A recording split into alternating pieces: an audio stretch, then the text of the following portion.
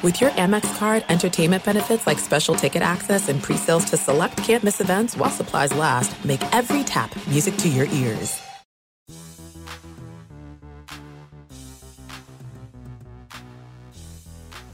What's up and welcome into the Tuesday edition of the Pelicans podcast presented by SeatGeek. I'm Daniel Salerson, and yes, usually we are on Monday, Wednesdays, and Fridays, but as I mentioned yesterday, we're going to do things a little different this week. Of course, it's the Pelicans game day as they welcome in the Portland Trail Blazers to wrap up the two-game homestand, so I figured with it being such a big game before the Pelicans head out on the road, why not do a podcast today? And that's what we'll do for you. We'll also have a game day podcast for you on Thursday with Jared Greenberg of NBA TV. More on that in just a little bit. So, again, this week's schedule will be Monday, Tuesday, and Thursday as the Pelicans hit the road after this one. 3-game road trip against the Suns, Jazz, and Clippers. More on that after our interview. Our guest today, Travis Demers, the radio voice of the Portland Trail Blazers, joins us after the Blazers with a tough loss last night in Houston to the Rockets. And now the big news of the day is Carmelo Anthony officially signing with the Portland Trail Blazers as of this morning. And according to reports, he will be available tonight. Who knows for how long? Who knows if he'll start, if he won't start? I don't think he will since he hasn't played in over a year. But he will be available tonight, and the Blazers come in with a little bit of a tough stretch here. I believe they're at 5-9 right now, so right up there with the Pelicans, who are 4-9. So both teams desperately needing this win, and especially the Pelicans can get back to 500 at home before they hit the road for 3 big games. So Travis will come on and talk to us a little bit about what to expect from Carmelo and also what's been going on with the Portland Trail Blazers. That means all of you should definitely come to the game tonight. It's a friends night out, which includes 2 tickets and 4 beers for one special price. You can log on to pelicans.com/tickets. So yeah, a big week for the New Orleans Pelicans. And again, no practice yesterday. There was no shoot-around this morning. So as far as the injuries are concerned, we'll know more about those when Alvin Gentry speaks to the media at 5:15 p.m. Central. We do know a couple guys are still out, including Derek Favors. Some guys are listed as questionable, Brandon Ingram and Frank Jackson. Jahlil Okafor listed as doubtful, but if you want a full rundown, you can log on to pelicans.com or hop on the mobile app to figure out who's playing, who's not playing, and we'll learn more later on tonight from the Smoothie King Center. And joining us now is Travis Demers, who, of course, is the radio voice of the Portland Trail Blazers, his first full-time year with the Blazers. And, Travis, first off, congratulations. We're happy for you and excited to be a part of the NBA Brotherhood. Thanks so much. I really appreciate you saying that. It's the opportunity of a lifetime. There are only a handful of these jobs that have one. It's incredible. Absolutely. And Travis has done work with the Portland Trail Blazers before, filling in for Brian Wheeler. But talk about this first year for you, Travis, just personally, how it's been, adjusting to a full-time schedule, being the new radio voice of a historic team in the Portland Trail Blazers. What's this first month or so been like for you? It's been great because it's a team that I've covered for 16 years, and I know the players, and I know a lot of people in the front office, but to be a part of the organization in this way, it's a different mindset, and getting used to it from the perspective of my team employee versus I'm an outsider. It's been a little different. The team hasn't gotten off to the start that we wanted, and last year obviously we had a great run of the Western Conference Finals. So this year there were high hopes with some changes, and it's been a little disappointing early on. But there's still plenty of time left in this season, but just having the opportunity to be around this team and be in this chair and work with Michael Holton and to know people around the organization, it's been everything and more that I could have ever hoped for. You mentioned the slow start for the Blazers after such a great year last year. What has been kind of the main reason why the Blazers are off to a slow start? Well, I think the biggest factor is injury. I mean, we all expected Jusuf Nurkic to be out until, we still don't know. Maybe the All-Star break, maybe beyond that. But the fact that Pau Gasol still has not been able to get into the lineup yet. Zach Collins getting hurt in the game against Dallas, and he hasn't played since Game 3. That really threw a lot of things off. And then Rodney Hood missed a couple of games with injury. So you've had to have guys that weren't expected or asked to be starters and play starters minutes at the beginning of the year, play starters minutes. And guys who were expected to be coming off the bench are starting, so that the rotation has changed. And this is not the same team we thought we were going to see in September and October, and missing Zach Collins has been a big piece. As a team that has had plenty of injuries, I can certainly sympathize with you there. Right.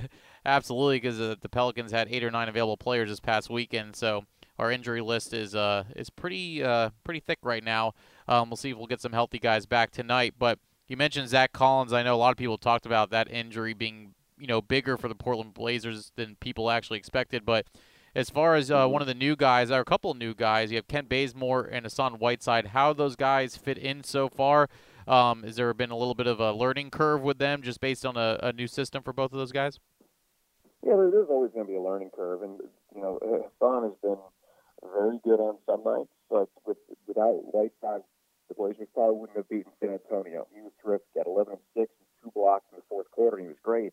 Then he struggled last night. And I think the biggest thing that I noticed with Whiteside being the starting center is, and this isn't a knock against Whiteside, I think he's been very good. It makes you appreciate some of the things that Yusuf Nurkic did that much more, because he was so special in terms of the pick and roll with Damian Lillard. And those guys were so good at that together. And Whiteside does some things that Nurkic can't do. The way that he blocks shots is things that Nurk couldn't do. But the pick and roll game with Dame and Whiteside just isn't what it was with Yusuf Nurkic. And it's impossible to be after 13, 14 games. So Hassan Whiteside has fit in. He's been important because you haven't had Yusuf Nurkic here. But that's been critical. And then Kent Bazemore's defense has been what's impressed me the most. Yes, he can hit corner threes, he can slash and get to the rim at times, but a lot of times he'll get the assignment of defending the other team's best player, and he's been very good. He's had 5 or 6 chase down blocks this year. His on-ball defense has been very good. I mean, you look at the team's record at 5 and 9. I'm telling you all these things that are so great, but there are things that have been very good with this team. It's just putting them all together on the same night and having depth. Let's talk about the main storyline going on today as we're taping this podcast. It broke earlier today officially that the Portland Trail Blazers have signed Carmelo Anthony. We heard the news a few days ago that the reports are it was going to happen. It kind of surprised me a little bit based on the situation for Portland. I don't think this was a panic button move by the Blazers, but what do you think the reasoning behind signing the 10-time All-Star? Well, I think the biggest reason is they just didn't have enough bodies in the front court. I mean, you look around and talk about the injuries right now. You're starting to see Little, a 19-year-old at power forward, which he's not really naturally a 3. And you have Anthony Tolliver, who has not played much now the last few games, and he's a 4, but he's not a starting 4. Mario Hezonja is playing some 4. They're running out of lineup that has Rodney Hood at the power forward spot a lot. So they needed bodies at that position. And yeah, Carmelo has played a lot of 3, but in today's NBA, he can definitely be a power forward. So I think because there's just so few bodies on the team that can play that position, that's why they added Carmelo Anthony, and I think it makes sense. I mean, at this point, when you're sitting there at 5 and 8, 5 and 9, and he really wants to play, and you need somebody who can play that position, and he's really the best available guy out there, it makes sense. And I don't think it's a panic move. I don't think it's a desperate move. I think it's we really need another body, and that's the best guy out there kind of move. No doubt about that. So how much do you think, again, you're knowing this just as much as we are right now, so I'm not expecting, breaking news, but how much do you think he'll play tonight? How much is it going to take some time for him, obviously, because he hasn't even practiced with the team. He met the team in New Orleans last night. But do you see him getting into the game? I know he'll be available, but do you see him playing, starting? Where do you see him as far as minutes go tonight, especially with the injuries you guys have? Yeah, and this is all just speculation. We're all thinking the same things, right. And I'm right there with you in terms of the fact that he's not played in a year.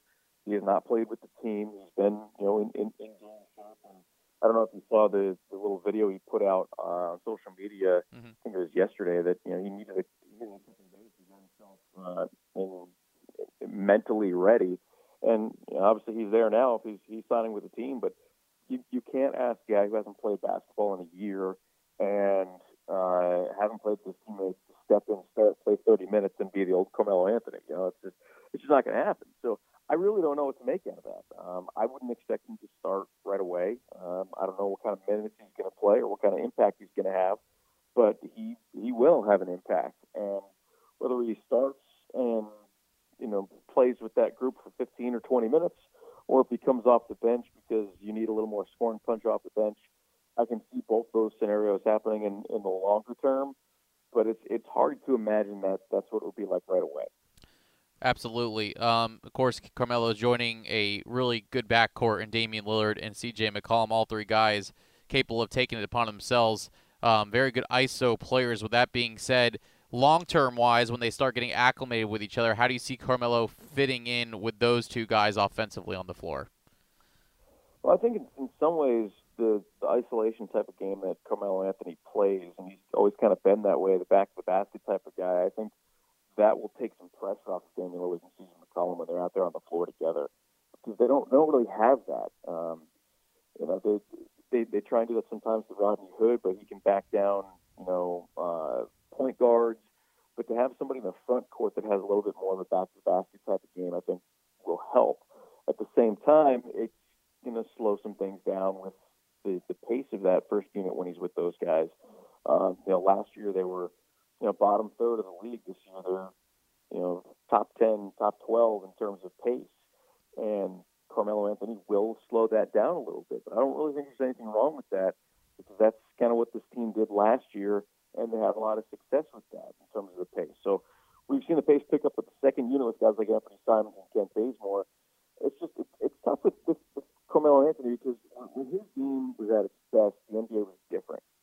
And what he did well didn't really translate to the Rockets last year. Didn't translate all that well to the Thunder a couple of years ago. So we don't know. There are a lot of unknowns, and it's a low-risk situation. I hope for everybody that works out, obviously, but it's a non-guaranteed contract, and I think everybody's aware of that, and everybody really wants to make it work, because I think both sides need each other just as equally. Well, there'll certainly be a lot more eyeballs on this game tonight, that's for sure, especially being on NBA TV. So let's focus in on tonight's game with the guys that are available for Portland and for the Pelicans, which we still won't know until later on tonight because the Pelicans didn't shoot around. But after a tough loss last night in Houston, Travis, give me a couple of keys that the Blazers will need to do to kind of get back on track here against the Pelicans. I think they just need to execute. I mean, last night they struggled from three-point. They didn't get to the free throw line very often. Damian Lillard struggled again. He only had 13 points. But that was because we saw, a lot of what the Pelicans did against the Blazers in the playoffs a couple of years ago, and that was trap him and force other guys to beat him. And last night they just didn't make those shots. They missed some fast break opportunities. They missed some layups. There was a lot of lack of execution last night. And I'm not saying they would have won the game if they executed better. They lost, 132-108. That's quite a margin, 24 points, the first double-digit loss of the season. But tonight, they just need to execute. And I think when they execute and do what they do, they can beat most teams in the NBA. And the Pelicans are undermanned. The Blazers are undermanned. So tonight, you just got to, on the second night of a back-to-back, you got to go out there and execute. And to me, that's when been the biggest issue in a lot of these games this year. It was the fourth quarter defense, and then missing shots late in games and executing, because there's still, a filling out process. Yes, we're 14 games into the year, but some of these players are still trying to figure out how to play with each other, whether it's a pick and roll game for Dame and Hassan, or, Kent Bazemore, or some of the other players that are new to this team. So tonight, with both teams in demand, you just got to execute with the guys that are out there. It certainly sounds like the Pelicans and the Blazers are somewhat in a similar position, don't you think? I know the injuries are a little different just based on how many guys are out for the Pelicans, but Blazers dealing with the same thing. Also, a ton of new guys on the Pelicans, just like the Portland Trail Blazers. Do you feel like these two teams, in a way, are kind of similar based on what's going on with them right now? Yeah, absolutely. I mean, obviously, for the Pelicans, there's a lot of youth there, and there's that Zion guy that we've heard a little bit about that everybody's still so excited to see. The Blazers don't have a guy like that waiting in the wings, but it's the injuries to guys like Ball and Ingram who are new, and Ingram has been playing out of his mind so far, and Josh Hart, those guys are all banged up, and Derek Favors, and so many players are hurt. There's the injury situation, it's worse with the Pelicans. The difference, I guess, with the Blazers is they have a little bit more established talent that's been hurt. Zach Collins is still a pretty young guy, but in terms of what the expectations were with the way the rosters have changed versus the reality of the season so far, I think both teams are absolutely in the same boat. Real real quick, just give me a quick thought on the Pelicans. You mentioned a little bit, but what has stuck out with you as far as prepping for them tonight against the Portland Trail Blazers? Honestly, it's the injuries. It's the guys that make an impact that either haven't played lately or are going to be out tonight. And, Ingram, I think what we saw from Ingram the last couple of years in L.A. was a guy who was being held back. And now that he's got kind of free range in New Orleans, he's been really unbelievable. And I've seen some comparisons with the projection of what he's done to guys like Pascal Siakam who've kind of broken out later on in their rookie contract. And that's kind of what Ingram has done. And honestly, he might be the most improved player in the NBA if he keeps up what he's doing. There's just so much young talent on that team. Some of the guys we already mentioned, and Zion, the other couple of rookies that the Pelicans have. There's so much young talent on that team that nobody really knows what to make out of them, because when is that all going to come together? How many of those guys are going to pan out? So I think with the Pelicans, they could be a really fun team to watch and everybody's healthy. It's just not the way it is tonight. So honestly, I don't know what to make, because I really haven't seen so many of those young guys play. Fair enough. I think we're all in the same boat in case, that's for sure. Travis, I really appreciate the time, especially coming off a back-to-back. So get some rest, and we'll talk to you at the arena later tonight. Absolutely. Thank you so much for having me.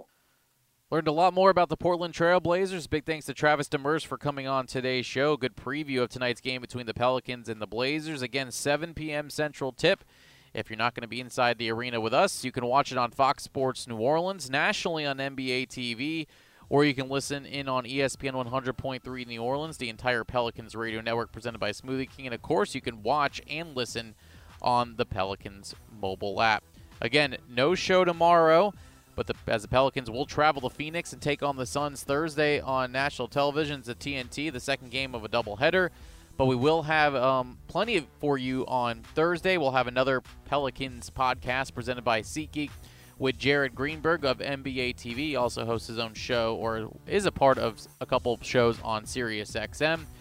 And we'll also have a Pelicans weekly show coming to you at 7:30 or 8:30, I should say, Central Time on ESPN 100.3 New Orleans. It's an exclusive sit-down with Pelicans players, staff, and coaches, and we'll learn more about the Phoenix Suns during that podcast. Again, 3-game road trip: Phoenix, Utah, and LA. Hopefully the Pelicans can get this one tonight before their tough road trip that starts on Thursday. This podcast is brought to you by SeatGeek. Trying to find tickets to basketball games or any other live event can be complicated. There's hundreds of sites and shady prices. With SeatGeek, you can do everything in one place. Search for and discover the best deals on seats, buy from any device, and sell and transfer tickets in just a couple of taps. Plus, with their Deal Score technology, they rank the most valuable seats based on price, location, historical data, and more. Plus, of course, every purchase is fully guaranteed. You can shop for tickets on SeatGeek with confidence. Also, if you're a listener of this show and you want to make your first purchase on the SeatGeek app, you get $20 off by using the code GOPELS, all one word, all caps, at checkout. SeatGeek, score the best deals on tickets. That will do it for today's podcast. For Travis, I'm Daniel Salerson. We'll talk to you at the arena tonight. Go Pels.